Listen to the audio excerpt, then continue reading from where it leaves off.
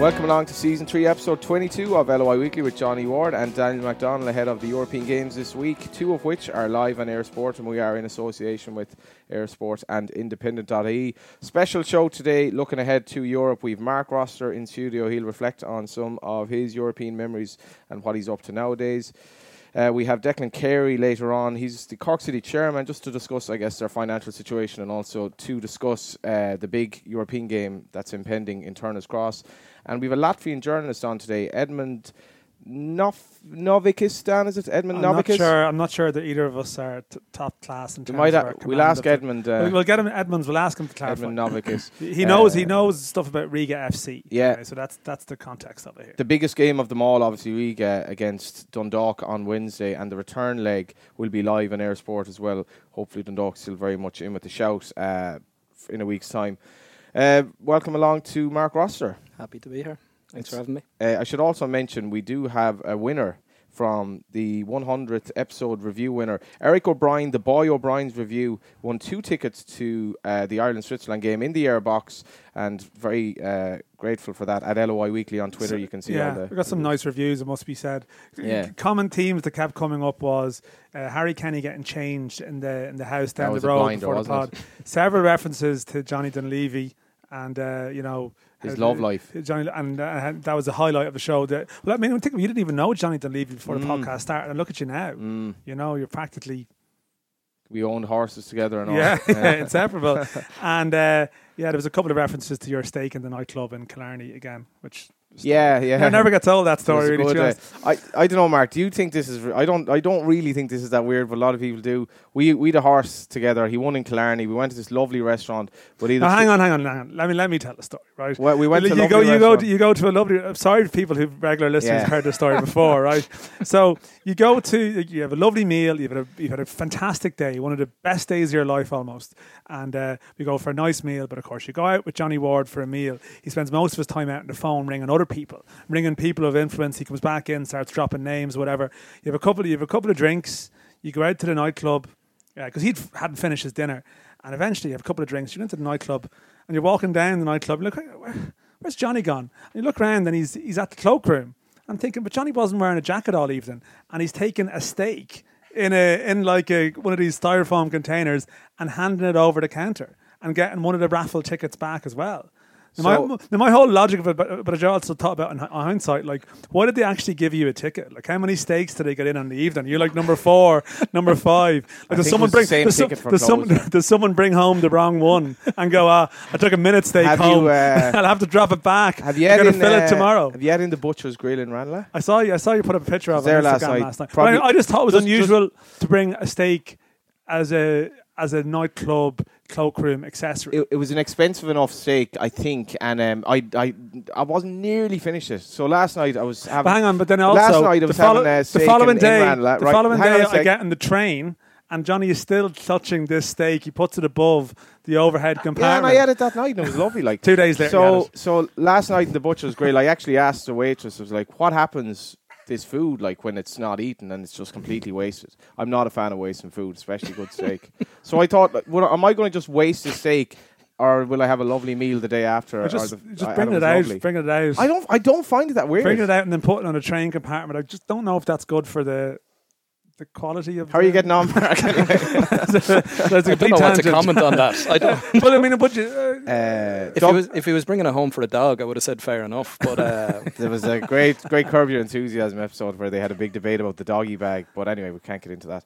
I was reading today in the paper, Dublin Airport had their busiest June on record, I think. Probably, yeah. That's your day job. You're out in the airport. I have a company up there. Me and my business partner set it up about 2 years ago. I've been there for about 7 years. So I supply staff for whiskey and gin companies, promoters or brand ambassadors. So how did you get into it? Because I mean, you are the classic guest almost that we have on this show. You went to England very young as a professional footballer. I'm guessing you left school to go over to England? Or I left when I was just gone 16. I would have been going into my leaving cert year. So I would have been doing my leaving cert just gone 17. So how have you got into the business world? Because you come home, I mean, your story's been told before, I know, but you had injury, then you came back to the game and you played full time then.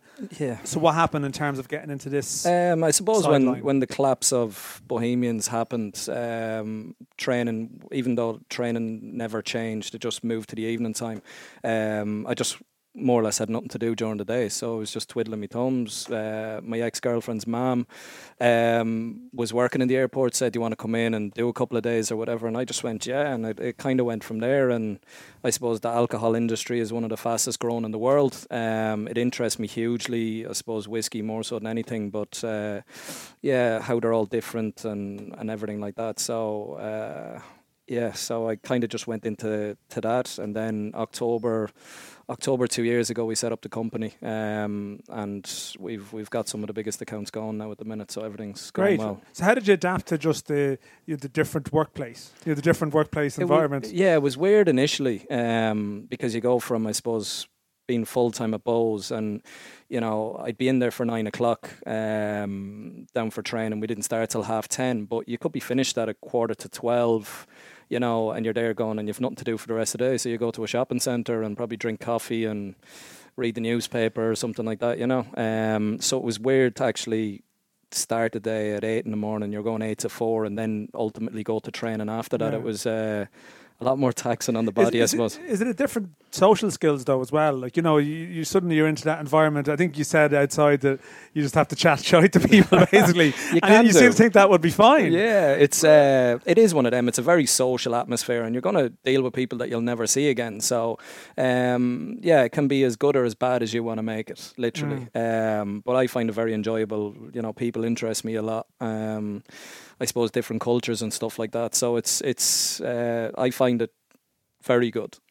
Some other people struggle with it a little bit, but I'm not a millennial, so I don't need to send WhatsApps to people really, So I know I like talking to people, so it's good from that point of view. Yeah, and Irish whiskey as well. It just seems to be absolutely booming. It's like, is it?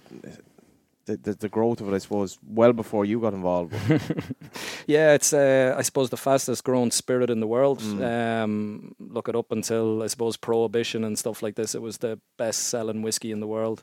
So, Dublin now has 4 operational distilleries in the city centre of Dublin. They have, I think, 25 distilleries around the country total. But at one stage there was anywhere up to 1,500 to 2,000 licensed and unlicensed distilleries before World War One. Prohibition, all that. There's Dublin is laced with history on the likes of them. So I suppose when Teeling opened in 2015, it was the first operational distillery since Powers closed in the 70s. So it's big business. So if you have a couple of 100 million, it's probably a good business to get into. Yeah.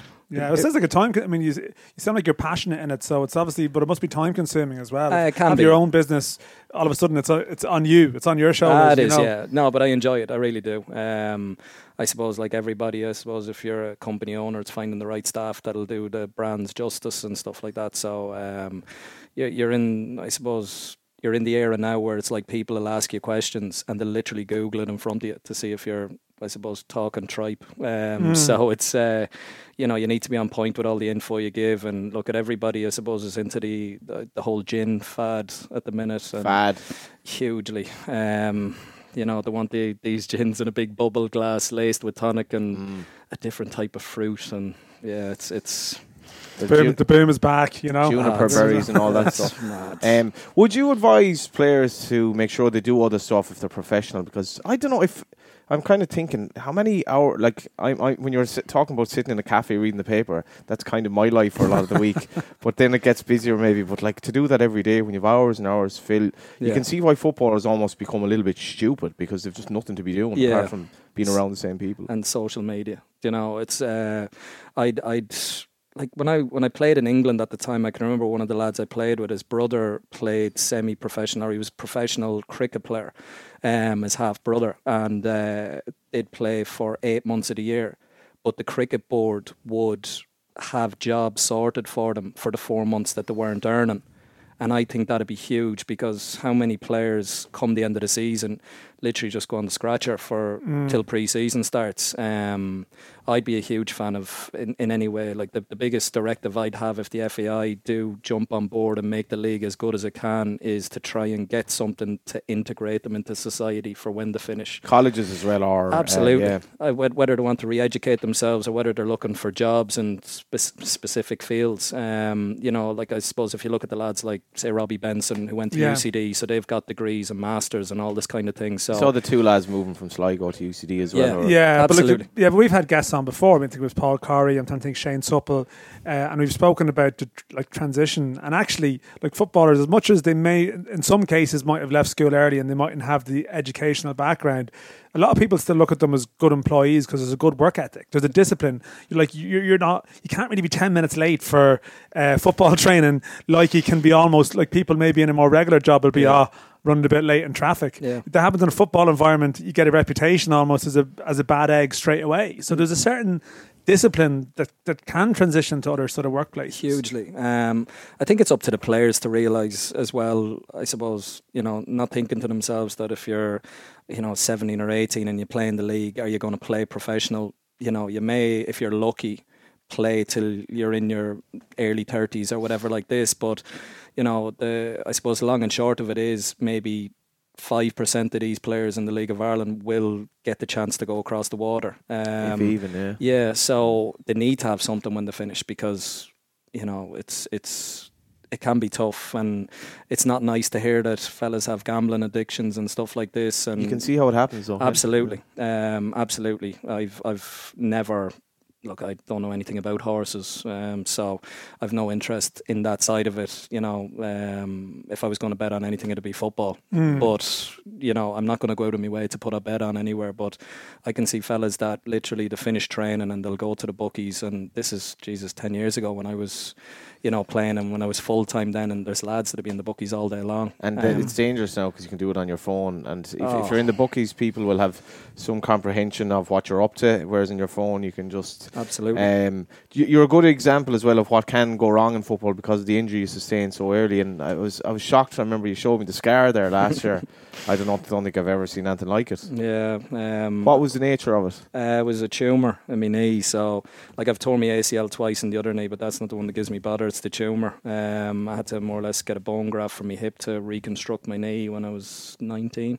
And then I had a reoccurrence of it about a year later, so I had to more or less snap me medial to do it the second time, and then I had another reoccurrence 2 years later after that. So 2003, 2004, 2006.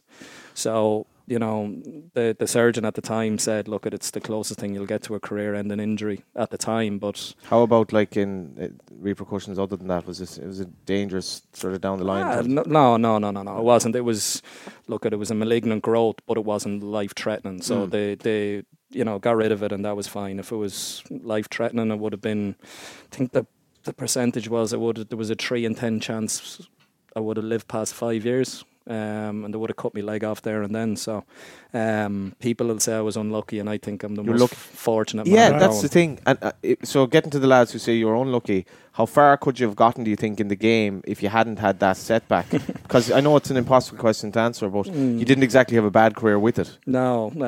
I can remember Mick McCarthy had just come in as manager after Howard Wilkinson, and I played one game. We were playing against Man United in the Rezzies, and I was marking Quinton Fortune, and he got taken off at half time because he didn't get a touch. But I can remember Mick after the game, we were just sitting in the dressing room there, and he said, "You're the closest thing I've seen to Stephen Carr."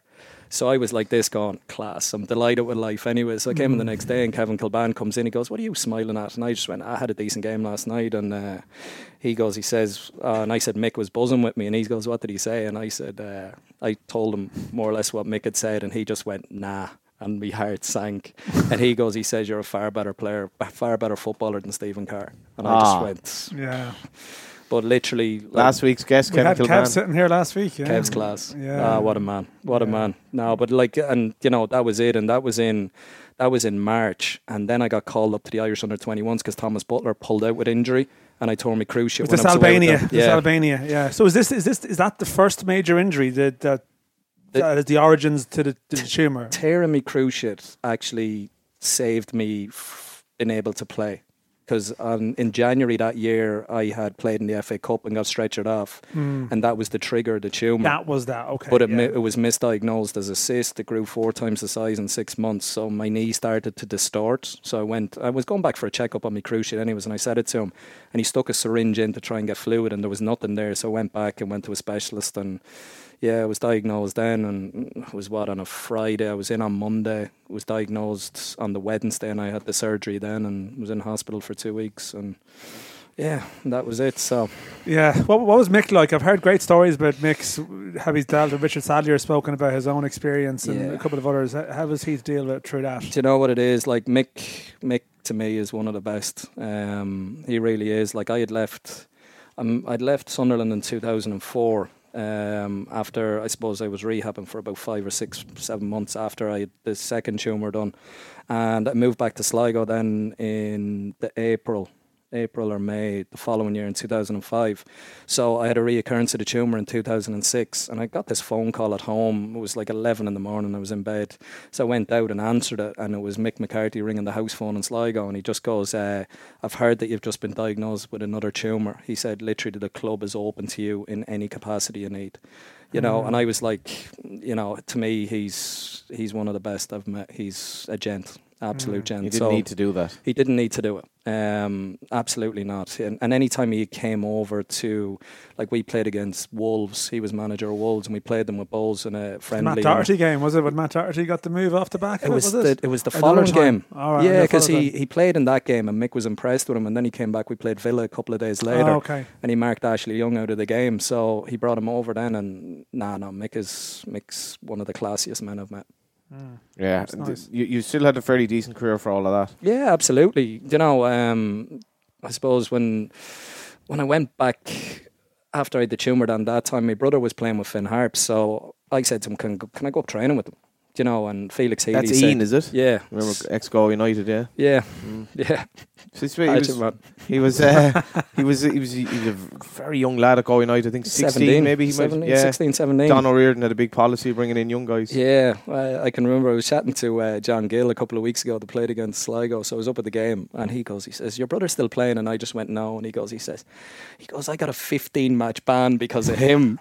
Yeah, so it was one of them that Ian, he said he more or less assassinated the winger in front of the bench, and there was a big ruction, and John Gill went out and headbutted him. He must have the jump, did he? He must have. Yeah, so I was like, "This God, I've never heard this before." Like, so I didn't know, so I had to chat to my brother about it, and Ian goes, he said, "I won the ball." You know, so maybe like my age, 36. Ian is no, I'm your age. Ian's 38. So, okay. Yeah. So what's he up to nowadays? Plays a bit of Gaelic, right. Just local. Yeah, no, he had a bad injury a couple of years ago. He ruptured his patellar tendon in little five-a-side. So his knee's not, great, but kind of runs in the family.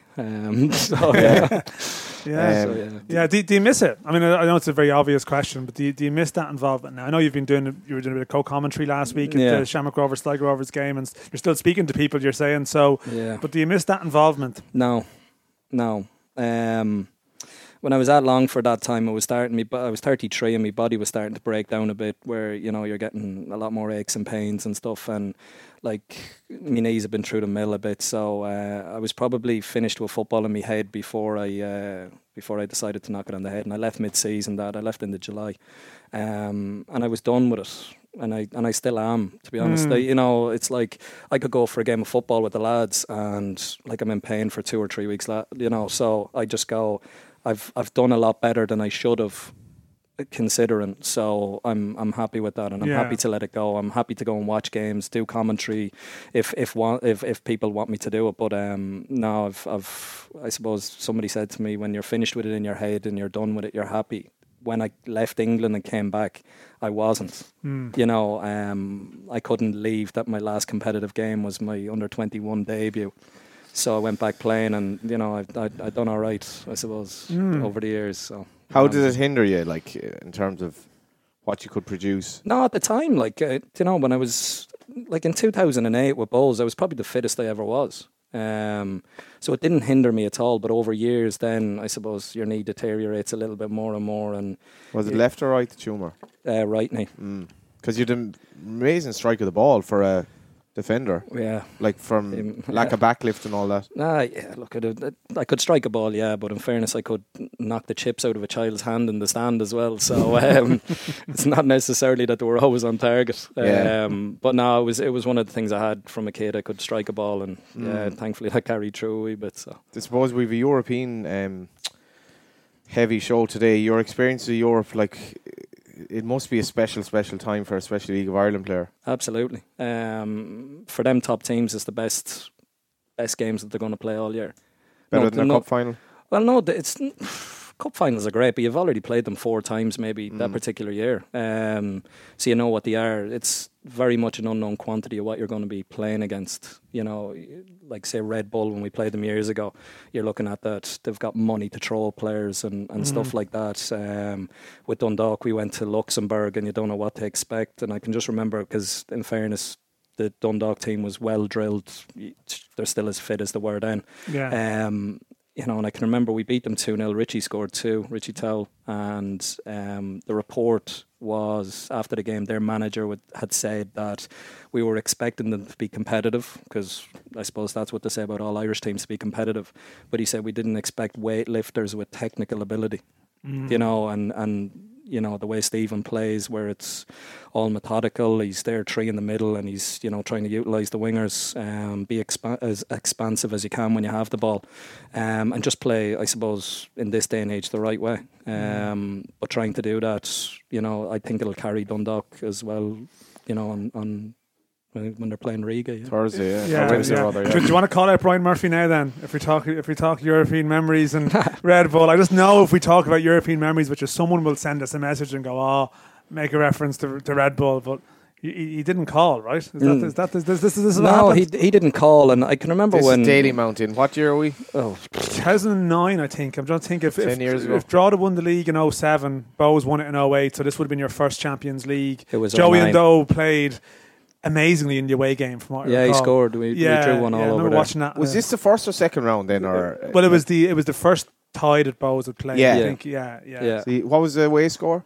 1-0. 1-1, and then it comes back and it's 0-0, is it? 0-0, yeah. And then 10 minutes left or thereabouts. No, it was 2 minutes left. 2 minutes left. Yeah. What happened then? It was like there was a ball played. Your man hit a diag and he was trying to hit the Mark Yanko. Oh, he was big lad. Yeah. He's probably still playing up front for someone somewhere now. You know, Vancouver. Something. No, I don't know. But Ken O'Mann was there and challenged them, and I suppose, you know, at that time they'd had the lion's share possession for the whole game. I probably should have tucked in more. I expected them to challenge and it went over their heads, so I was probably in a bad starting position. But I looked to my left to see was Murph there. And in my eye, I seen a striker kind of just edge towards the keeper. So I tried to just flick it in the air to volley it away, but your man read it and jumped like a salmon and headed it over Murph. You know, it's one of them things. I didn't obviously plan on doing that, but yeah, sometimes it just happens. It just lives you with it for a while afterwards. It's only does, natural. Yeah. Like, you know, I spoke to Dave Henderson at length about it a lot, and he just goes, "It's keeper's fault," is what he said. He goes, "If he's coming off his line and he doesn't call, you know, so look at it. I'll just put it down to a mix-up." He's definitely one of the best keepers I've seen in the League of Ireland, but probably the best. Yeah, but his career in England, I often talk to people about this, that he's kind of had a great career probably in terms of the money he's made, but he's hardly played. Yeah. You know, and you could see both sides of the argument, but I just can't see if I were a footballer that I'd be happy to be on the bench every week, almost regardless of what you're on, within reason, obviously. I know, yeah. But I can remember when he went to Ipswich, Richard Wright was number 1 there, Murph was number 2, and Richard Wright left to be third choice keeper at Man City because I think he was on 15 grand a week at Ipswich, and they brought him up to 25 or 35 to be third choice or fourth choice keeper. Like, so, you know, I think it's I suppose it's not exactly taxing on your body if you're just sitting there and training all the time. So financially, you can get a lot more out of being a third choice goalkeeper. You see Rennie Martin, who was a Pats a couple of years ago. He's still moving around. I think he went to Bristol City or someone during the week. You know, it's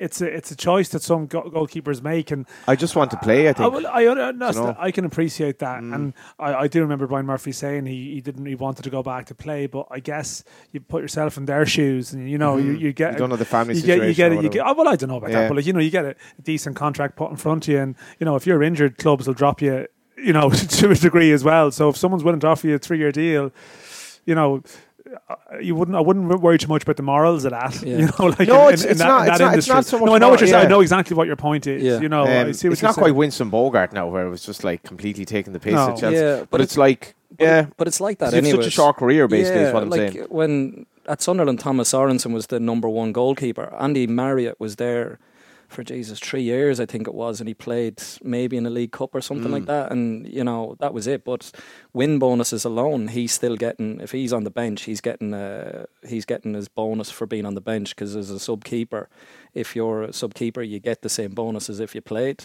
So like he made over 100 grand in win bonuses that particular year because they finished 7th. You know, so it's huge money for doing nothing. Really. The other memory of that Red Bull thing was the arrogance of their manager at the time, who basically Hoob Stevens. Yeah, he didn't fancy it all really. He's Dutch, isn't he? Dutch, yeah. But they follow suit. He took the national start. I remember him the day before the game. I can't remember something about his comments.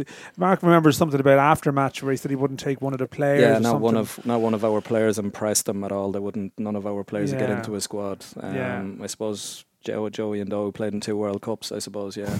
when you think about that, because that was obviously just before the crash, as such. You know that time and.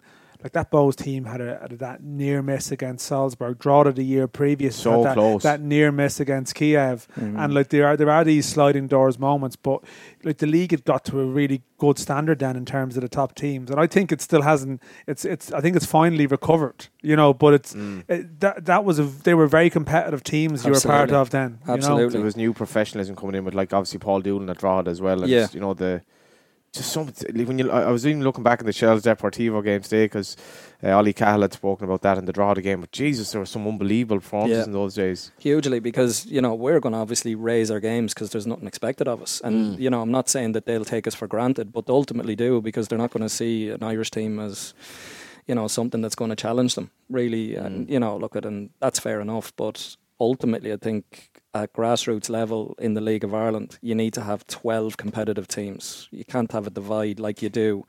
You know, Dundalk are only going to improve if they're playing hard games every week. Couldn't agree more. Going into Europe. So them kind of games can stifle them a wee bit. I'm not saying that they'll be a little bit relaxed and stuff like that going into, say, playing UCD or something like this, but you know, you can't compare playing against Shamrock Rovers every week to playing against UCD, because 99 times out of 100 they're going to lick UCD. Really. Yeah. Well, speaking of the Dundalk, I think let's actually go over to Latvia now and get a bit of perspective, because we have just the unusual situation. Not unusual, but it's in the first Champions League round. Dundalk are seeded this year, so this is something that we've been aspiring towards with our champions over a long period. And rather than having that Red Bull or that that Bate Borisov or that Legia Warsaw at the first round, they play Riga FC from Latvia. So I still get to suspect the Riga team won't be too unhappy to get. Well, this is what we're going to do. But let's go and hear from Edmunds Novikas. Hopefully we have his name right. Who's a football journalist in Latvia, to give us the lowdown on Riga. Edmund, how are you? I'm well. How are you? We have to get the pronunciation of the name right here. We got to pronounce your name properly. Can you help us out here? Edmunds. And the surname? Novickis. Very good. Yes. Yeah. Okay. Let's. What's the weather like in Latvia at the moment? Dundalk will be over there next week. Actually, now summer is going down and it's not so warm like it was last month. So maybe 15 degrees for Celsius. That's all right. Yeah. What's the expectation over there in your journalists over there? What's the general expectation in the press? I would imagine that Riga were quite happy to get Dundalk. Yeah, of course. If we look at the other possibilities, other options, then Dundalk was one of the best choices, one of the best options for us. But at the same time, of course, also we understand that Dundalk has a bigger experience in Eurocups and really good record of the games. And Riga FC participates in Eurocups just the second year in their history. It's a new club, so we understand who is the favorite here. So what would be the strength of Riga FC? I mean, I'm thinking years ago, Skonto Riga would have been a sort of a regular opponent for Irish sides in Europe, and they were a strong team. And this Riga FC is an amalgamation, as you mentioned. It's a new club. think, was it CSKA Sofia they played last year, and they went very close. So, I mean, is this a club that has significant financial backing? You know, has there been heavy investment in this team? I see, you know, what type of operation are we talking about here? Riga FC is like a biggest spender in Latvian league. They have owner from Russia, really rich person who invests really big money. Maybe they lack some of, I don't know, stability, sporting, footballing people in the club, and sometimes they are a little bit chaotic with their decisions. But all in all, they are Latvian champions. They are the best club in Latvia. And if you talk about the style of the team, about the sporting side, then I think that Riga FC has a really good style for the first game tomorrow in Dundalk. They are a very tough team, which plays very good defensively. You could imagine that a champion is playing attacking football, score many goals, like Barcelona or City, but they are not that type of team, actually. They rarely dominate in ball possession. They are a really tough team and disciplined team. So I think it will be really, really tough task for your team to make those goals, which you need to come here with good feelings. So our team is really good in the defensive terms. Okay, so who would the strongest players, like who would be the outstanding players to look out for in the Riga FC side? You know, it will sound pathetic, but really the strong side is the team, because if you would ask about their main competitors, another club from Riga, I would say you in the first second who is the leader. But in the case of Riga FC, there are no one bright person who makes the result or something like that. Last year, when Riga became the champions, their best player was goalkeeper. He got the best player award in a galas. So this year is the same: discipline, good defense, good teamwork. And of course, there are some bright footballers. Maybe I could mention Tomislav Šarić, but actually he's holding midfielder. He makes big job. He makes runs from one side to another, box to box, and also you will not see him often to score the goal or to make the decisive pass. So it's more about team, not about strong personalities. And if we talk about weak sides, I can say that it's attacking options, attacking moves, because Riga has some difficulties with scoring goals. What's the story with the coaching situation? Because you seem to have had like 5 or 6 coaches in no time at all. And could you explain why there's been such a change in that regard? Yeah, as I mentioned, sometimes Riga FC is a little bit chaotic.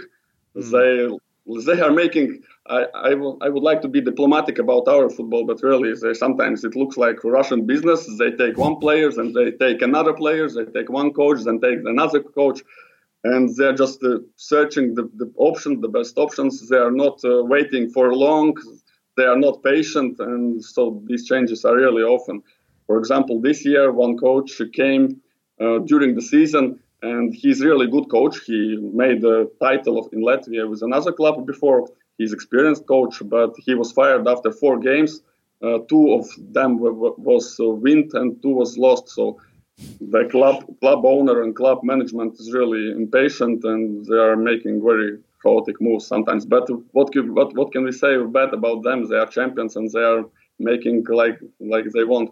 Also, when Dundalk head over to Riga for the second leg, what sort of crowd will be there? Oh, it's a big issue in Latvia. It's really poor situation about a crowd in Latvia. Maybe in Euro Cups there will be a little bit more spectators than usually. Maybe this will be like 2,000 or 3,000 spectators. But actually, when Latvian league games are played, there are sometimes just 300 or 400 of people. So football is not the most popular sport in Latvia. Any good advice on bars for the Dundalk fans to go to? The places to go? Yeah. Of course, it's the old city, like always. Every tourist from UK can just go to the old city. What about tourists from Ireland? It's the same. It's the same story. It's the same story. If you put your head on the block, how do you think it'll go?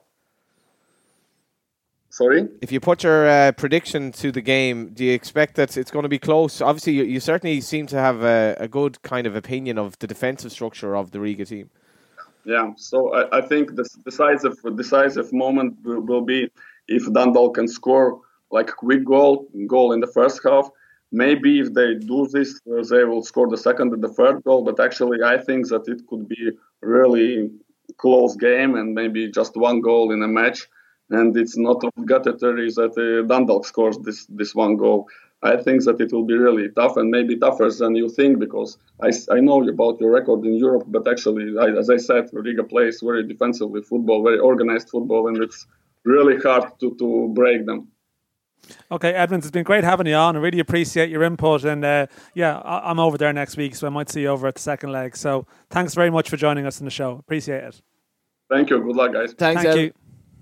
You can see as well, Mark, why, considering the draws that they could have gotten, they won't be unhappy to get Dundalk, and they will fancy their chances. In fact, I think they were at what Dundalk game were they at recently with Dundalk Rovers, and Dundalk actually weren't great on the night, but it probably added to their enthusiasm for the challenge ahead. Yeah, absolutely.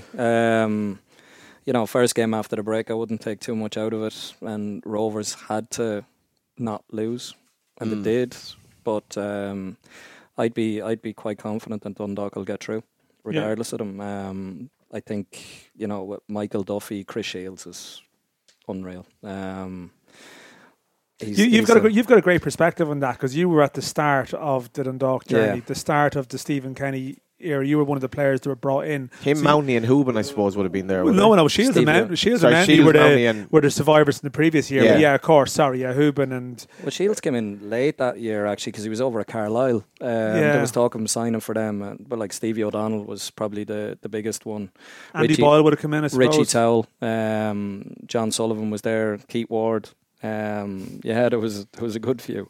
But the Dundalk story kind of started around that, like their European story. I traced the Dundalk team back to that Hajduk Split era where they started performing very well in Europe. But 2013 was where the whole season started. Yeah.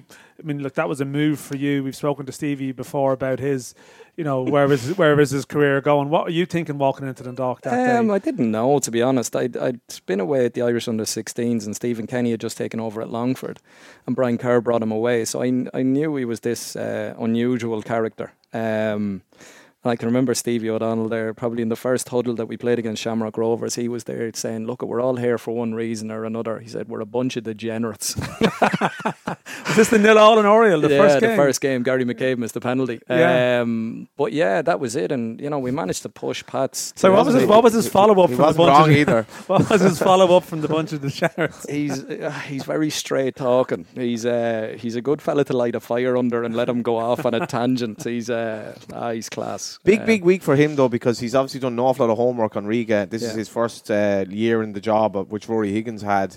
He's been out to see them twice. So there is a little bit of pressure on him, obviously, to get it right. I'd have no worries about Stevie or Rory Higgins. I've known the two of them. I've known Stevie since he was 12 years of age, when Ian used to play with his brother at Galway United. Alan, I can remember going to see him in the Kennedy Cup under 13. So I've known Stevie for the best part of 20 years.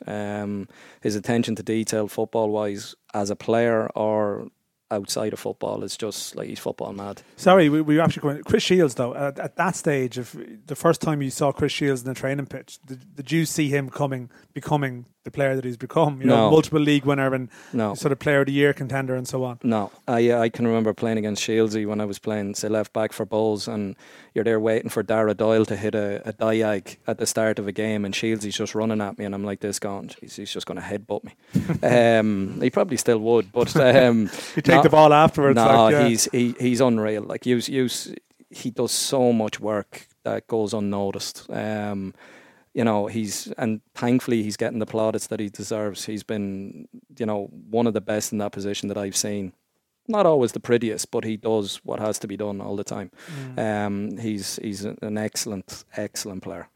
When you left the club, because you didn't play that much in 2014, but did you know then, this club is going in the right way? Absolutely. Absolutely. You can even see with, Patrick McElhenney going in there, he'll be huge for them in Europe, because technically he's the best in the league. And his Jack season Byrne, has kind of just taken off as well now. Yeah, like you look at Dundalk, you know, they didn't come out of the blocks hugely fast, but they're designed to not be that way. They hit their stride coming towards the window or coming towards the break. And then, you know, I from the start, even when Rovers won their first 5 games of the season, I was there saying Dundalk will win it by 10 or more. Really? Yeah, I still believe they will. What gave you that confidence? Just that ability to peak as the season goes on? Absolutely. They get very, very few injuries because they condition their bodies that well. So, like even when Stephen Kenny was manager there, that particular year I didn't play. The back four never got injured the whole year. He didn't change it the whole year. That's been a slight change since he left. They do rotate more. Yeah, they are, and it's going to, I suppose, upset the apple cart with Boiler signing back, you know. Brian Gartland signed a new deal today as well. He did. Been a great servant. Andy, to me, is, you know, coming back from England or Scotland, he's the best defender in the league. Gannon is flying. And Massey isn't having it in his own way this year. Jarvis is doing really well. So, you know, you need competition for places. But I suppose John Gill, Vinny, Rory, their job is to try and keep everybody happy. So it's not an easy thing to do. Are you impressed by how Vinny has like transitioned to being the front man? No, I'm not surprised at all, to be honest. I've known Vinny for since I joined Dundalk, and I knew he would have seamlessly went into the role anyways. So no, I'm not surprised with anything. He's more or less just kept everything in place. He has his own philosophies, yes, but he's kept the style the same way.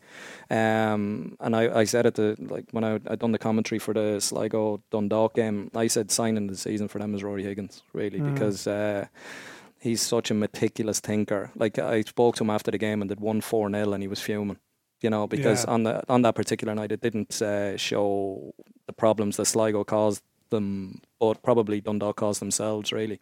But I said it's always easier to be critical in victory than in defeat, you know. So they're going to steamroll the rest of the league, to be honest. It's more important, whatever about the league, this is so big for them. And how do you think it'll go, Dan? It's very hard to... It's hard to know. Speculating. We've heard from Edmonds there just about Riga, but no one really knows. You have an idea of levels, and you would hope that Dundalk being seeded, that they should be in a position to be stronger. Like, you generally look at the results at this round, and being seeded is a bloody big advantage, and you can hope that they can make the best of it. I think they're still finding their stride. I don't think they've been near their best in recent weeks, but I think last Friday, you know, they mixed things up. They started Boyle, they started Benson, they rested Hooban, or, you know, they went for Georgie Kelly. But I think there's a sense of trying to get lads minutes as well, and just try and sharpen up. And I don't know, it's going to be a full house tomorrow night. You know, you look at Riga, they don't actually have a play in front of huge crowds and stuff. I just hope that that they make the best of the home leg, because I think Dundalk will score away. You'd always fancy that Dundalk team to score away. So I think the key to the tie is just nil all or 1-0. Not a silly concession at home that leaves you in a bit of bother. There's no. I think I think if they keep them scoreless tomorrow, I think I've no doubt that they will go through. There's definitely no complacency from the Dundalk camp, and that's just so. I've always made the point: Irish teams can't take any team for granted in Europe. We're just not good. They won't. They definitely won't. Even though they're seeded. There's other European games this week that we need to discuss. Best of luck to Dundalk, and obviously the return leg will be live on Air Sports next Wednesday as well. Next Wednesday. Cork City. I was at the game on Friday night with Air Sports. Kudos to the boy Owen, who did his first job in producing the show. Owen's in the room at the time. Great job at the moment. Game itself wasn't. Johnny is just shouting out to someone who's 2 minutes away. The boy Owen. Did you watch the game, Dan? I caught some of the post-match commentary. I actually enjoyed the new Johnny Ward. It's like TV Johnny Ward. He's a bit kinder than podcast Johnny Ward. He extolled the virtues of everything. I met John very Caulfield positive, actually. Very positive performance. Met John Caulfield beforehand. Wasn't a particular. It was a little bit awkward. Frosty. He was polite. That's civil. Civil, yeah. Because I like you know, after the match with John Cotter, you know, praising the commitment or the spirit. Then you're going to come on here 4 days later and probably slaughter them. You know, what did they do? The third or fourth last. As in, I thought they showed, and I thought the crowd were really behind them. I think post match John needs to bring some podcast. John, I thought Bows were very, very ordinary on the night. Mandrew and Ward trying to fit into the same team, struggling up front. Like, Cork are where they are because you didn't tell that to Keith long afterwards, though, did you? You probably said, "Good point, Keith." I said you've had 2-0 draws in the week. You've obviously need a striker, basically, was what I said. Okay. Cork tried hard. We'll talk to Declan Kerry. We need to discuss the situation at Cork generally, and we're going to go and talk to Declan Kerry, who's the chairman, because there's been a lot of discussion over the last couple of weeks. Months, I suppose, but particularly weeks, I think. A bogey WhatsApp message, as you said. Well, yeah, there's a few other mistruths going around, but we thought we'd get Declan Kerry on to maybe discuss the actual picture with Cork City at the moment. Declan Kerry, Cork City chairman. How are you keeping? Very good, Johnny. Thanks for having me on. Not at all. It's obviously a big week for the club. Back in Europe, had a succession of years now where you're obviously expecting to be involved in Europe. What's the expectation? There seemed to be a good buzz down at Turner's Cross Friday night. Obviously not a huge crowd, but the fans very much behind the team. Yeah, definitely, Johnny. Look, as you said, there wasn't a massive crowd by any means, but you wouldn't know that if you walked down Curra Road outside the stadium, especially towards the second half of the game. There, the atmosphere was electric, and look, we're hoping to have a similar performance from the crowd and the team on Thursday night, and hopefully get a positive result in Europe. Yeah, you can't beat European nights in Turner's Cross. The atmosphere will just be unbelievable there. So, yeah, hopefully now the people of Cork will come out and get behind the lads and. As I said, positive result then that we can take over to Luxembourg. Yeah, but Declan, we just wanted to speak to you. I mean, obviously there's a few things going on around Cork at the moment, and without getting necessarily bogged down in who said what and some of the, I suppose, inaccurate speculation that has surrounded the club in recent times, the club felt compelled to release a statement last week to address some comments that had been made about the club's finances and the picture this year. So I guess we're almost just looking to outline what the situation is at the moment. I mean, where do things stand with Cork City as we are now, midway through 2019, in terms of the health of the club, the direction of the club, and how you feel things are set now going forward? Yeah, look, Dan, to be honest, we had a difficult couple of weeks there from kind of May to June. We didn't have a home league game there for 6 weeks. It was obviously a difficult time for us from a cash flow perspective. But look, it's nothing that we haven't seen before, even maybe 12 months prior or in previous seasons. And I think maybe that might have been blown out of proportion. I don't know where this kind of speculation and incorrect information came from. We gave a very firm update to our members at a general meeting at the end of May, where we gave exact figures. We gave the current health of the club, as you said there. We gave a 6, 12 and 18 month outlook. Everything was, our members were very satisfied with the update that they got, and we felt that we had their trust that we could take the club on in the next, foreseeable future, and obviously going into next season as well. And yeah, look, as I said, did have a recent difficult time. Look, to be honest, as I said, every League of Ireland club would feel similar. I think Sligo Rovers even released a statement there as well during the break about their lack of home games and the fixture issues that they experienced. But look, we're in a good place, to be honest, Dan and Johnny. We've thriving merchandise and commercial areas of the club. Our fundraising as well has also taken off recently with the whole Win a Gaff draw that we've got going on down in Cork now as well, which is the first for in Cork in general, and obviously for a League of Ireland club as well. I know they're quite popular up the country as well. But look, yeah, we're in a good place, and I think all the board are very happy and positive with the way things are going at the moment. With all due respect, though, you referenced Sligo Rovers there, who obviously haven't been in Europe in some time, and where has the money gone from Cork City because of your European exploits? Maybe you're not making as much money from these European games as people think. I know you have a big squad, but it just seems a surprise that you could be in any difficulty at all, really, considering the years you've had. Yeah, look, I guess it is, as you mentioned there, Johnny, the European prize money. People just see a figure that's flashed up based on what UEFA release in terms of prize money, and people think that's automatically lodged into the club's bank account. Obviously, there's significant expense in travelling around to these countries, and unfortunately, we did draw 2 massive teams last year in Legia Warsaw and Rosenborg, but unfortunately, Norway is known to be one of the most expensive countries in Europe as well. But yeah, look, and in previous years as well, look, we invested heavily in the first team squad, and look, obviously, this year things aren't as positive as we would have hoped. We're 7th or 8th in the table at the moment, and look, I know teams above us might have a few games in hand, so there's a bit of levelling out to happen there as well. But look, yeah, it's I guess the situation we're in, we're not exactly happy where we are in the league table, but obviously we're confident we can turn things around, and I do think we have the squad of players there and the management team to do so. So yeah, we're positive enough. Yeah, I mean, Declan, I think if we were to look over the last decade of Irish sport, I would nearly say, Forest, like the Cork story, is one of the great success stories. I mean, the club was dead, and the club was saved, and you've reached great heights. You've won a league, you've won a double. I've heard you speak elsewhere today. Speaking about it, you still has a 7-figure wage bill at the club. So, I mean, you're running a substantial business there. I mean, yes. As it stands. I just wonder, and I think, this is a difficult debate because you've got this club on a great footing by being a fan-owned club, but to compete with Dundalk and compete with Shamrock Rovers now, I mean, Shamrock Rovers have a fan-owned model, 50%, but they have private investment. Dundalk, as we know, is something very different. But has Forest reached a ceiling in terms of what it can do? In terms of, without needing to maybe look at a slight tweak to the model in terms of attracting investment? Or do you believe that the club can still hit the heights that it has in recent years by continuing as you are at the moment? Yeah, look, Dan, I think I don't think we're too far off, to be honest. Anyway, in terms of the the finances, I think we this year we had an extremely competitive budget. Obviously, the management team opted to go for a larger squad. And thought that would be enough to kind of keep us up there in the the top 3 positions and duking it out with Shamrock Rovers and Dundalk. But look, yeah, I know you kind of mentioned there, did we reach a ceiling? But this year we increased our merchandise targets, our commercial targets, and our fundraising.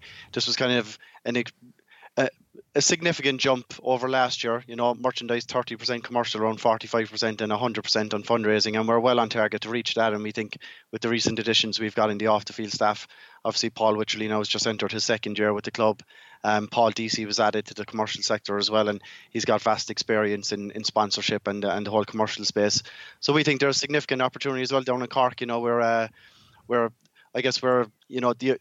aside from Cove Ramblers, who wouldn't have as much of a significant presence in Cork as we would, we think there's a significant opportunity for us to capitalise on that, increase the the brand awareness of the club as well. And we do a lot of work in the community around the schools in Cork. And look, unfortunately, we don't have trophies this season to bring to those schools. But when I've been on some of these visits myself, and when you see the players going to these schools and the way a classroom of 20-30 students just light up when they see Garrod Morrissey or Gary Buckley walk into the classroom in the Cork City tracksuit, it gives us all hope that there is, a greater ceiling that we can break through. Because is it a case that almost then you talk about the plan for 6 months, 12 months, 18 months, that I don't know, I'm not using because it's still an FEI Cup to fight for, but is there an element of sort of regroup and not writing this season off, because there's still stuff that you can achieve, but is there a sense of you maybe just, if this season maybe isn't going to go the way that you envisaged it, that you maybe just need to get to the end of this season and then,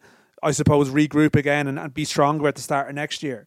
Yeah, look, I'm not going to lie down. That's definitely something we'll be looking to do, and we'll be looking to make changes to the club as a whole. From looking at all all of the structures of the club, from the budgeting process itself, and obviously it's well known as well that the majority of our players are out of contract. So I know a lot of the players at the moment will be kind of looking to prove themselves as well over the coming weeks and months, which we think will be a motivating factor as well. And look, yeah, it's definitely, League of Ireland clubs, I think it's one of the main advantages of this league. You can have a poor season, and then the following year it could be a complete paradigm shift. You could turn it on its head with just a few key recruitments and a bit of a change maybe in the back room or whatnot, which we've already done this season as well, and we've seen even the performances of the team improve in a short space of time. So look, yeah, at the end of the season for any League of Ireland club, I think, is an opportunity to regroup and just look at the way things are working and where we can make improvements. And look, the guys we have on the board at the moment are highly skilled in those areas. We've got entrepreneurs on the board and guys that have managed large projects, and we'd always look at lessons learned and where we can, obviously cut back, make savings, and where we have opportunities as well, as I said, to increase revenues in certain areas. So look, we'll definitely reassess. It'll be an opportunity for us, as a board, to get together and work with the club staff we want to go, and we do have plans even over the next month or two to get together and have a full kind of away day amongst ourselves as a board, and just kind of nail down what our strategy will be, and kind of go from there, really. Yeah, because I think one of the quirks is, and I mean it's important to point out that the current board inherited, I suppose, a budget plan from a previous board, and that was something that happened. Now, at the same time, I'm looking at the structure of the club there and think, does that need to be looked at, where you have a situation where you have an election 2 months after a budget is devised? I mean, that was always going to lead to potential problems. I mean, is that something that needs to be looked at in future years, that the election takes place before a budget and strategy is drawn up? Because it has seemed to have created a bit of confusion maybe about direction and decision making, or maybe attributing decisions. Yeah, look, that's definitely something we took note of. Look, unfortunately, as everyone knows, Pat Shine was a board member last year as well, and he sadly passed away. So his seat was also available there in the recent AGM. So, look, there would have only been maybe 4 members then that would have been new to the board at that stage. Also, we had a board member, Mike Durham, step away there in April for personal reasons. Mm-hmm. So, look, and then there was myself. Obviously, I was on the board last year as well, elected in January 2018. So look, it was definitely, very unfortunate the way we had so many board members all at once. In some ways, you could look at it as a positive, brand new ideas coming in. But obviously, we always had that continuity between boards when they were transitioning from one to the other. And in this case, we did have 5 new members, and then we co-opted a new board member there as well in May, Dave Alton. So look, yeah, it's definitely something we're looking at. Obviously, the way the AGM is structured, I think it has to take place within a certain time frame of the end of the financial year. So I think we're limited there. I think I even tried to raise this with our legal advisor last year about potentially having the election in September, when we would typically have a general meeting, but unfortunately it's not possible due to the legalities of how the trust is set up and the cooperative model that we have. But look, definitely, I think there's still things we can do to fix that. Like, you could have, formal handover processes from one board to another, and, try to maintain that continuity in other ways. So it's definitely something we're looking at, Dan. Just finally, you'll likely be playing Rangers if you get through the game against Progress. How important is it that you might get through, and all the kind of money that would entail in terms of the future of Cork City over the next few years? Yeah, Johnny, look, I'm not going to lie to you. We're never going to turn down that kind of money that tie would attract. Like Rangers, almost guarantee full sellout of Turner's Cross. Obviously the additional 260k that would come from getting through the round of Europe. Look, yeah, it's something we would never budget for prospective money anyway like that. We always only include guaranteed prize money in our budget. And look, if come November, we know that there's an additional 260k coming into the club's coffers from UEFA prize money, that certainly strengthens us going into 2020. I'm not going to lie, and beyond. We'll obviously plan to be prudent with any additional funds that come in. Like, even we've got, as I mentioned, this Win a Gaff fundraiser, which could bring significant funds into the club as well. And that's definitely something we look at as we look at it. Put safeguards in place, obviously, and try and put money away for that rainy day. As you say, I know it's an old cliche, but it's definitely something the current board are fully committed on doing as well. Thanks very much for your time, and very best of luck on Thursday. Yeah, cheers, Johnny. Thanks, Dan. Thanks, Declan. Thanks very much. I don't know, the Cork, fair play to Declan coming on there. I find their situation, I think they've been a bit profligate in terms of, not the club, but they haven't managed the situation that well. You're at the game. I was at the game Friday night. They're a million miles off challenging all of a sudden, and they're a team that they're probably somewhat fortunate that the 2 teams down at the bottom have been cut adrift so much, because they're a team that could actually get into relegation trouble. And Mark O'Sullivan coming back got a good reception from the crowd. He's 36 years of age, did well when he came on and all that, but I don't know how Cork City have got to this. That to me that's a get to the end of the season type of sign, and it ties in with what they're doing. I think they are. Declan alluded to it, but I think there's an element to just get through this season and regroup. And like, I'm not casting doubt. I know I asked a question about it. I'm not trying to cast doubt on the Forest model at all. I mean, it's been fantastic in terms of how it worked, and I think there's a natural wariness there about ceding any control, because it's very important for them to have the control, and they've done a good job, but they've lost their way a bit, certainly. Like, John Caulfield is both the best manager the Cork have had yet he's also someone that had made mistakes in recent seasons. The two sentences aren't like you can say both of those things, and they can both be right. And there's no doubt that between the budget he was given and the decision to spend all of that budget on players, and then how money was apportioned in terms of quantity over quality in terms of the squad, and clearly maybe he couldn't get the quality that he wanted in terms of maybe they couldn't attract 2 or 3 top players, but the solution to that was almost to fill the squad with just options and numbers, and without it really seeming to be part of a plan, we identified this position, we need to sort out this position. It was more sort of scattergun, like that show Supermarket Sweep years ago with Dale Winton presenting it, and you got like a minute, and you just run through, and then you end up with like Graham crackers, beans, and you got 6 packets of crisps, and like don't even need them, and you've no bread, and this has been all over the shop, right? And I think that's been a problem that they've had. The other thing about them, apart from when Sean Maguire has been playing, they've been pretty poor in Europe. Like, take out Sean Maguire, which we have to... Remember they went out to the Icelandic team when Marco Sullivan, I think, scored. Europe wasn't great. They were rubbish but last I guess year, what I'm saying is that like it's a great structure, the fan-owned structure, but it's a volunteer structure to a degree as well. And just clearly they need to take stock, and I think that this board that's there now, and I know there's been some criticism of them too, and maybe we didn't ask all the questions that everyone would want asked, but it just seems like they need to just regroup and gather themselves up, because that club has got such immense potential. Like it has the potential to be the best club in the country, and it's lost its way over seemingly in a remarkably quick period of time. And clearly when they won the double, they just weren't equipped at the time to, I don't know, respond to that. I don't know what you made of that, Mark, as listening to the situation at Cork. Like they're 4th last in the table there now, just under Sligo Rovers, we'll say. Well, you could say that they're 7 positions off top. They're 7th. They're 7th. They're 30 points behind Dundalk. I think you said earlier on that they had 29 players in their squad. At one point earlier this year, I think they had 29 players in their squad. At any given game day, you can only play 14. Yeah. And that's taking your squad of 18.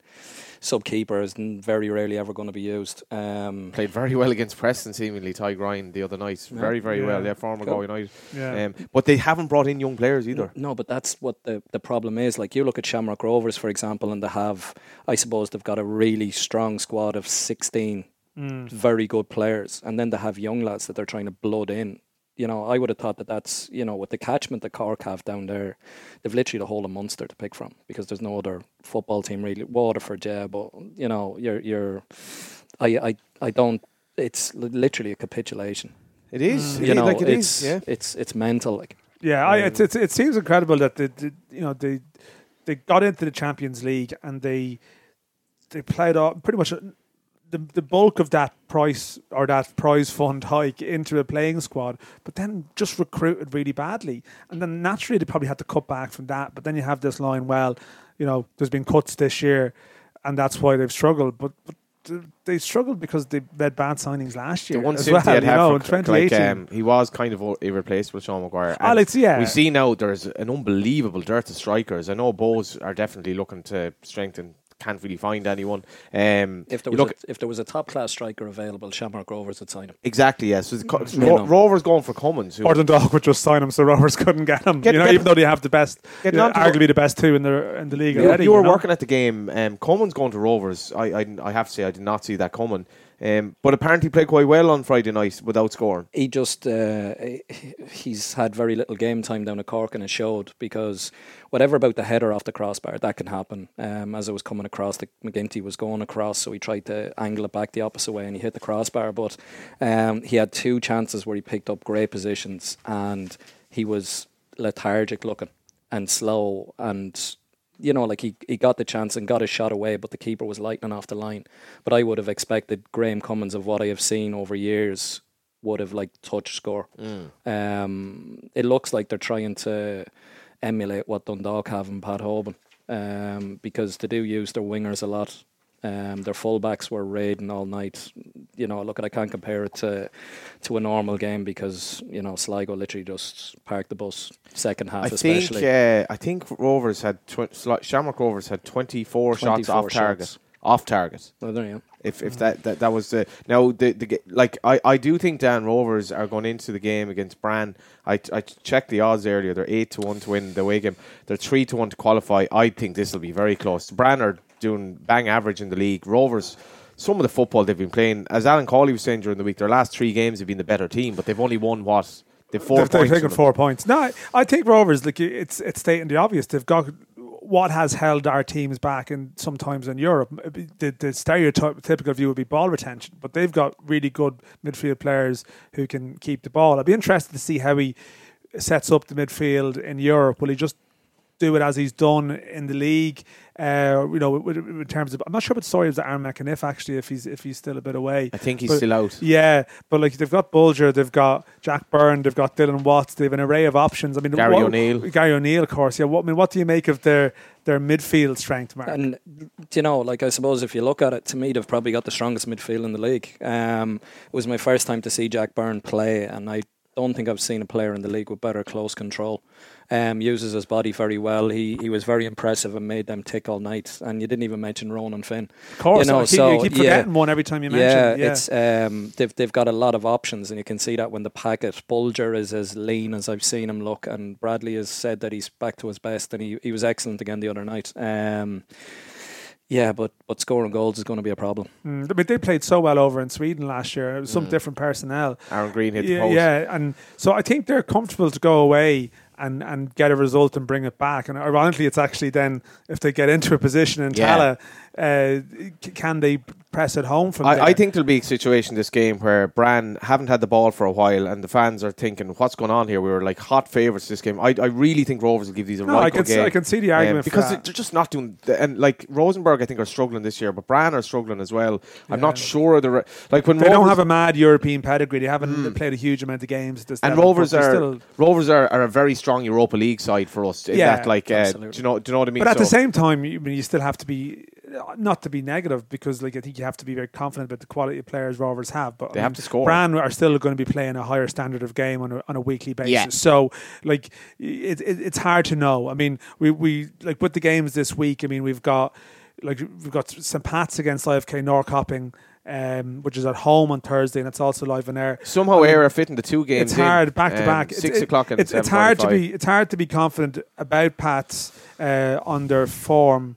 But actually, we've done well against Swedish teams. Very well, and again, and Pats have good midfield players who can retain the ball as well. We got to speak about one of them, Connor Clifford.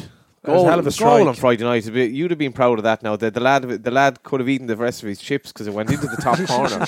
What an absolute screamer. You do well to find someone with chips behind the goals at the RSC. I think there's actually a McDonald's around 4 kilometres up the road. In fairness to Pats, despite all of this, Pats have now gone into the top 4 again by virtue of Derry having a couple of games. Their goal difference is -1. I think it's for a team that's 4 to Jeez, Dan, where are they going to get goals from? They've actually been low scoring games all year. 4th best defence and 4th worst attack. But between Mikey Drennan and Gary Shaw, when he's been playing, I'd say they have about 5 goals between them. I'm speculating there, but Richmond on European nights can be actually a great venue. Pats Elfsborg actually was one of my favourite League of Ireland games in Europe, and I know that the standing room is closed, but it can really get tight. It can be a tight venue, Mark. You know what it can be like. Probably more so. I know you had a brief spell there, but it's more on the opposing side. Oh yeah, it's one of the best to play in, especially when it's packed. Because it is right on top of you. You know, when you go to, say, Waterford and it seems like the stand is a mile away from you, it can more or less bring down the atmosphere. But Richmond on a packed night is as good as any of them. Have you seen much of them this year? No, Pats? Yeah. No, very. I played with Chris Forrester, so I know what he's capable about. Of. And I've seen Connor Clifford play. You know, he's huge pedigree as a footballer. Chris was on the bench against Watford. I suspect he may not start in this game, but they have plenty of midfielders. It's funny though. You'd have no fear about maybe he just hasn't been in the best place and it hasn't been a great year for him, but you'd have no fear about throwing him into the game. You know, to that type of fixture, it could actually suit him down to the crowd. It could sort of enliven him. That'd be great. It would be fantastic if it did. I mean, Pats have a really good record in European matches at Richmond Park. And I think sometimes it is the venue behind the row of houses just throws people. I remember that crowd, Krylia Savatov back in the day. I remember they come in, we saw them before the game, and that someone had obviously gone down to the Guinness factory and bought a load of cans of Guinness. And we saw them bringing in these cans of Guinness before the game. You're thinking, I'm not sure if they're fully focused on the match here. They beat them 1-0 at home, and then it was actually 3-2 away. Yeah. Was that Fabio, the game where Fabio got the 2 goals late and they went through? Because it was Samara. And I was in Samara. They were actually bringing booze onto their... Well, they were. I don't think they were going to have it before the match. It was obviously for afterwards. But I think Pats, it could be one of these nights, the home match, where they get something going. Doing the job over 2 legs, it's probably hard to be. They've got to get a result on Thursday. And then Cork, we had Declan carry on, but I mean, Cork progress, neither Cork. I mean, it just has to be pointed out the progress, pardon the pun, that Luxembourg teams have made. I saw Cork were odds-on favourites for this game. That they will not go off odds-on favourites. Well, progress, like the Luxembourg team has done really well in recent years. Even I'm thinking you mentioned Jonas Esch there, they were decent. But even since then, the Doodle meant the groups last year, and their progress did also get by Cardiff Met, who were like part-time team in Wales in pre-season on away goals. So let's not build them up into being superstars. I think Cork, if Cork were the game on Friday, I think their tails were up a bit. They came off the pitch buzzing that there was good for 2 clean sheets in a row, which shouldn't be underestimated. I don't think they're in a terribly bad way in terms of their mentality, but goals. If they have their midfield, particularly if they have Morrissey and Buckley, if their midfielders, Conor McCormack, if their midfielders are all available and at it, they are capable of beating this crowd over 2 legs. Definitely, if they're at their best. But you just can't be confident about it. But at the same time, the players know there's Rangers on the other side to get through. You can imagine, Mark, being in that dressing room, that group. You've had a bad season. You're 7th in the league. Every league match must be a bit of but this maybe a fresh challenge and a fresh focus might just be the thing. That's it, yeah. We've spoke about it before already. Gone the amount of players there that have won leagues and won cups in recent years, and they've just. I'm not saying that they've down tools, but it's like from the outside looking in, you're there going, it's a travesty what's happened to them. You would have expected them to be pushing Shamrock Rovers and Dundalk, and they're pushing Finn Harps. Unfortunately, so. I hope they can get it together, because for these regionalised teams, I think they need to have, a good Sligo team, good Cork teams that are football in towns that will come in their thousands to support a team that, I'm not saying are going to be successful, but they're going to give their all and challenge these teams, and for whatever reason, they're just not. They all have a chance, likely 1 or 2 of them will get through. Yeah, I 1 or 2. I'd be delighted with 1 or 2. I mean, that's not being negative. I think. Well, 1 would be a bit disappointing. Just 1 would be disappointing, but it's a realistic scenario to a degree. Absolutely. When you look at it, that there's 2 are seeded and 2 are unseeded. So I'd be wary of Riga now. I think. I think yeah. Just Dundalk. I'm not sure they've really hit form yet, as that might sound daft. But I think they've got another gear in them. Yeah, I think that's they'll have prepared brilliantly for it. I really being away second isn't actually a problem. No, okay. No, I don't think it's a problem for them at all. I mean, you think of Iceland that time, Legia Warsaw. I actually don't think being away second is necessarily a wrench, because they're a team that has an away goal in them. It's just if they're disciplined. And it's interesting, we had Edmonds on earlier to discuss the style of the Riga team, and if they come and they are defensive, I don't, it'll suit them. Yeah. It'll suit and them. they are a they strong need to score. side. I think if I'm Riga, I'm thinking they have to score to go through, because if they don't score in Ireland, I think Dundalk will win the tie. I'd be wary of Cork. Just I don't think. Well, anyone could tell you that Cork obviously aren't playing that well. For some reason, I think Pats will give this a good go, and I really fancy Rovers to be banged there. What do you think, Mark? How many of them will get through? After speaking to the reporter there from Latvia, I think Dundalk will win. Especially if they set up shop like that. He didn't. That wasn't his intention. Now, no, but I'd be looking at it. The way that they play, they move the ball so quickly. They're used to that pitch. I'm not saying, I don't know what kind of pitch they play over in Riga, but it suits them because they play on it all the time. Yeah. From listening to that, I'd expect Dundalk to win. Both legs. Yeah, we'll hopefully best of luck to all the clubs. Just to run through the results from the weekend, remarkable stuff up at Brandywell, Derry City 2, Dundalk 2. But Shamrock Rovers, despite having 380% possession, couldn't do the job against Sligo Rovers. A couple of mates at the game, they couldn't believe that Sligo actually had 30% possession in the game in the stats afterwards. I'd say that was the keeper holding onto the ball, to be honest. I think my mate said he'd never seen a team dominate as much in the second half without scoring. UCD won, Finn Harps 0. What a massive result there. Watford won, St. Pat's 2, and Cork 0, Bows 0. Premier Division fixtures. On Friday we've got Derry City UCD. That's the only game this Friday, and then on Saturday we've got Sligo Rovers Waterford, which is live on air, I believe, as well. So is Coleman still in charge of them? He is, John Coleman. Seamus Keneally. Seamus Keneally. I got an award with him one night. It was one of the most stupid nights of my life, basically, because I went to a tech school, the VEC. They give out these awards. Seamus Keneally got an award for becoming a proper professional footballer. He was playing England at the time. I got an award for basically becoming a journalist. That was it. I'd achieved nothing, but they were so light on people to give. Was he in the same school as you? No, he just went to a Galway VEC, a tech school in Galway. So there were these awards given out for lads who actually did achieve something, and I got it just because I actually completed my college course and became a journalist. Are you the first one ever out of Galway? Possibly, possibly. But I remember asking Seamus Keneally at the time what he made of Sean Connor, because he brought him to Galway United, and we had a good chat. He had a great career. Seamus had a great career. And Sean Connor, you said Sean Connor there, and Mark Rosser just sat back in his chair. Well, he brought me to Bowes. Yeah, I was just going to say. He had a remarkable ability to sign good players. I have to give it to him. Thanks, Johnny. Yeah, no, even at Galway United, the players he brought in. We can't move on to Sean Connor this long into the podcast. We're just going to have to return. We have to get Mark back again. Might get him on next week, Sean Connor. At Lone Tree. He needs his own show. That's what he does. Speaking of Sean Connor, by the way, obviously the club most relevant to him now, Limerick, 3-1 at home to Longford. Limerick season gets more insane really by the week, and Longford down to third as well. They're actually 7 points off Shells now, and Braydan down to 6th, 15 points off the top, having lost to Cabinteely. That's a result that Gary Cronin will be worried, because they're now 7 points off 4th. I got to give it to Drogheda as well. Tim Clancy, you would know obviously, Mark, the budget they have, they shouldn't be second. Tim is a class man, so the players will play for him, and he doesn't put up with trivial shite, let's say. They've had major injuries this season. Well, Adam Wixted, one of their major signings, barely played, if he's played at all. At Lone Tree, Wexford 1, Cabinteely 2, Drogheda 4, Cove 2, Galway United 0, Shelbourne 3. Shelbourne consolidating. Just got to mention Galway United striker who's been one of the shining lights this season. Shane Doherty just left the club today because his dad is very unwell in the US. He's been really, really good for Galway United. Just want to wish him the best, going back to spend time with his family.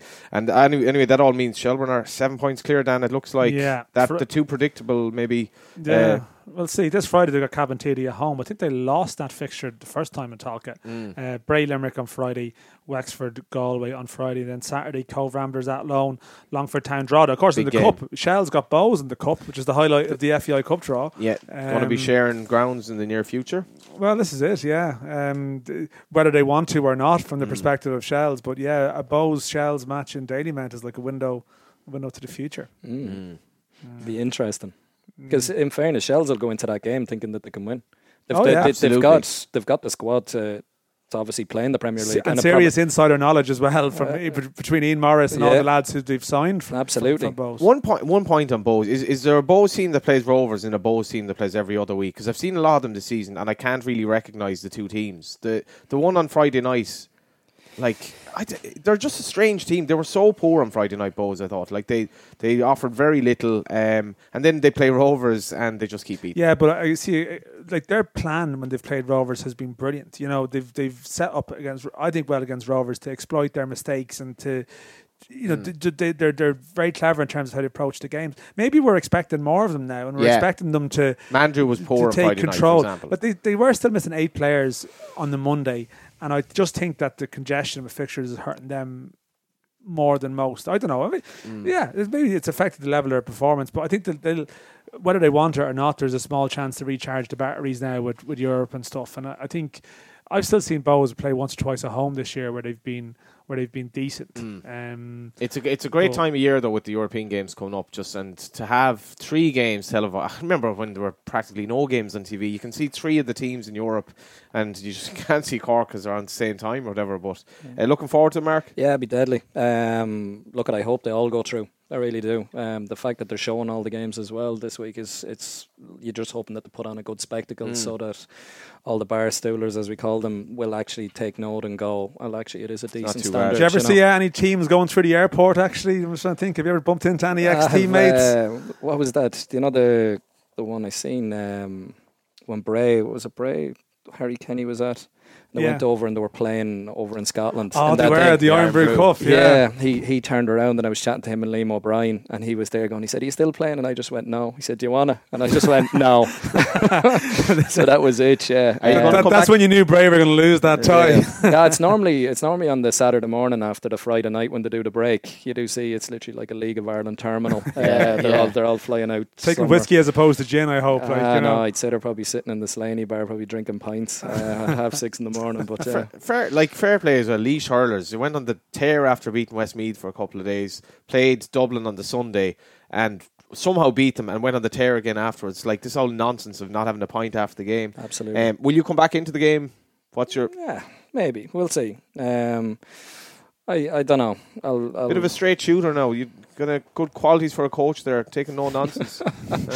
Oh yeah, I don't have patience at the best of times. So look, I'll wait and see. To be honest, when I was doing it for Northwest Radio, going and commentating on the games, I like that side of it. It's nice to go and watch a game and be neutral. Just have an interest in it. What's your tip on a dark horse in terms of whiskey to drink? Something that if you're the whiskey connoisseurs. Powers John's Lane.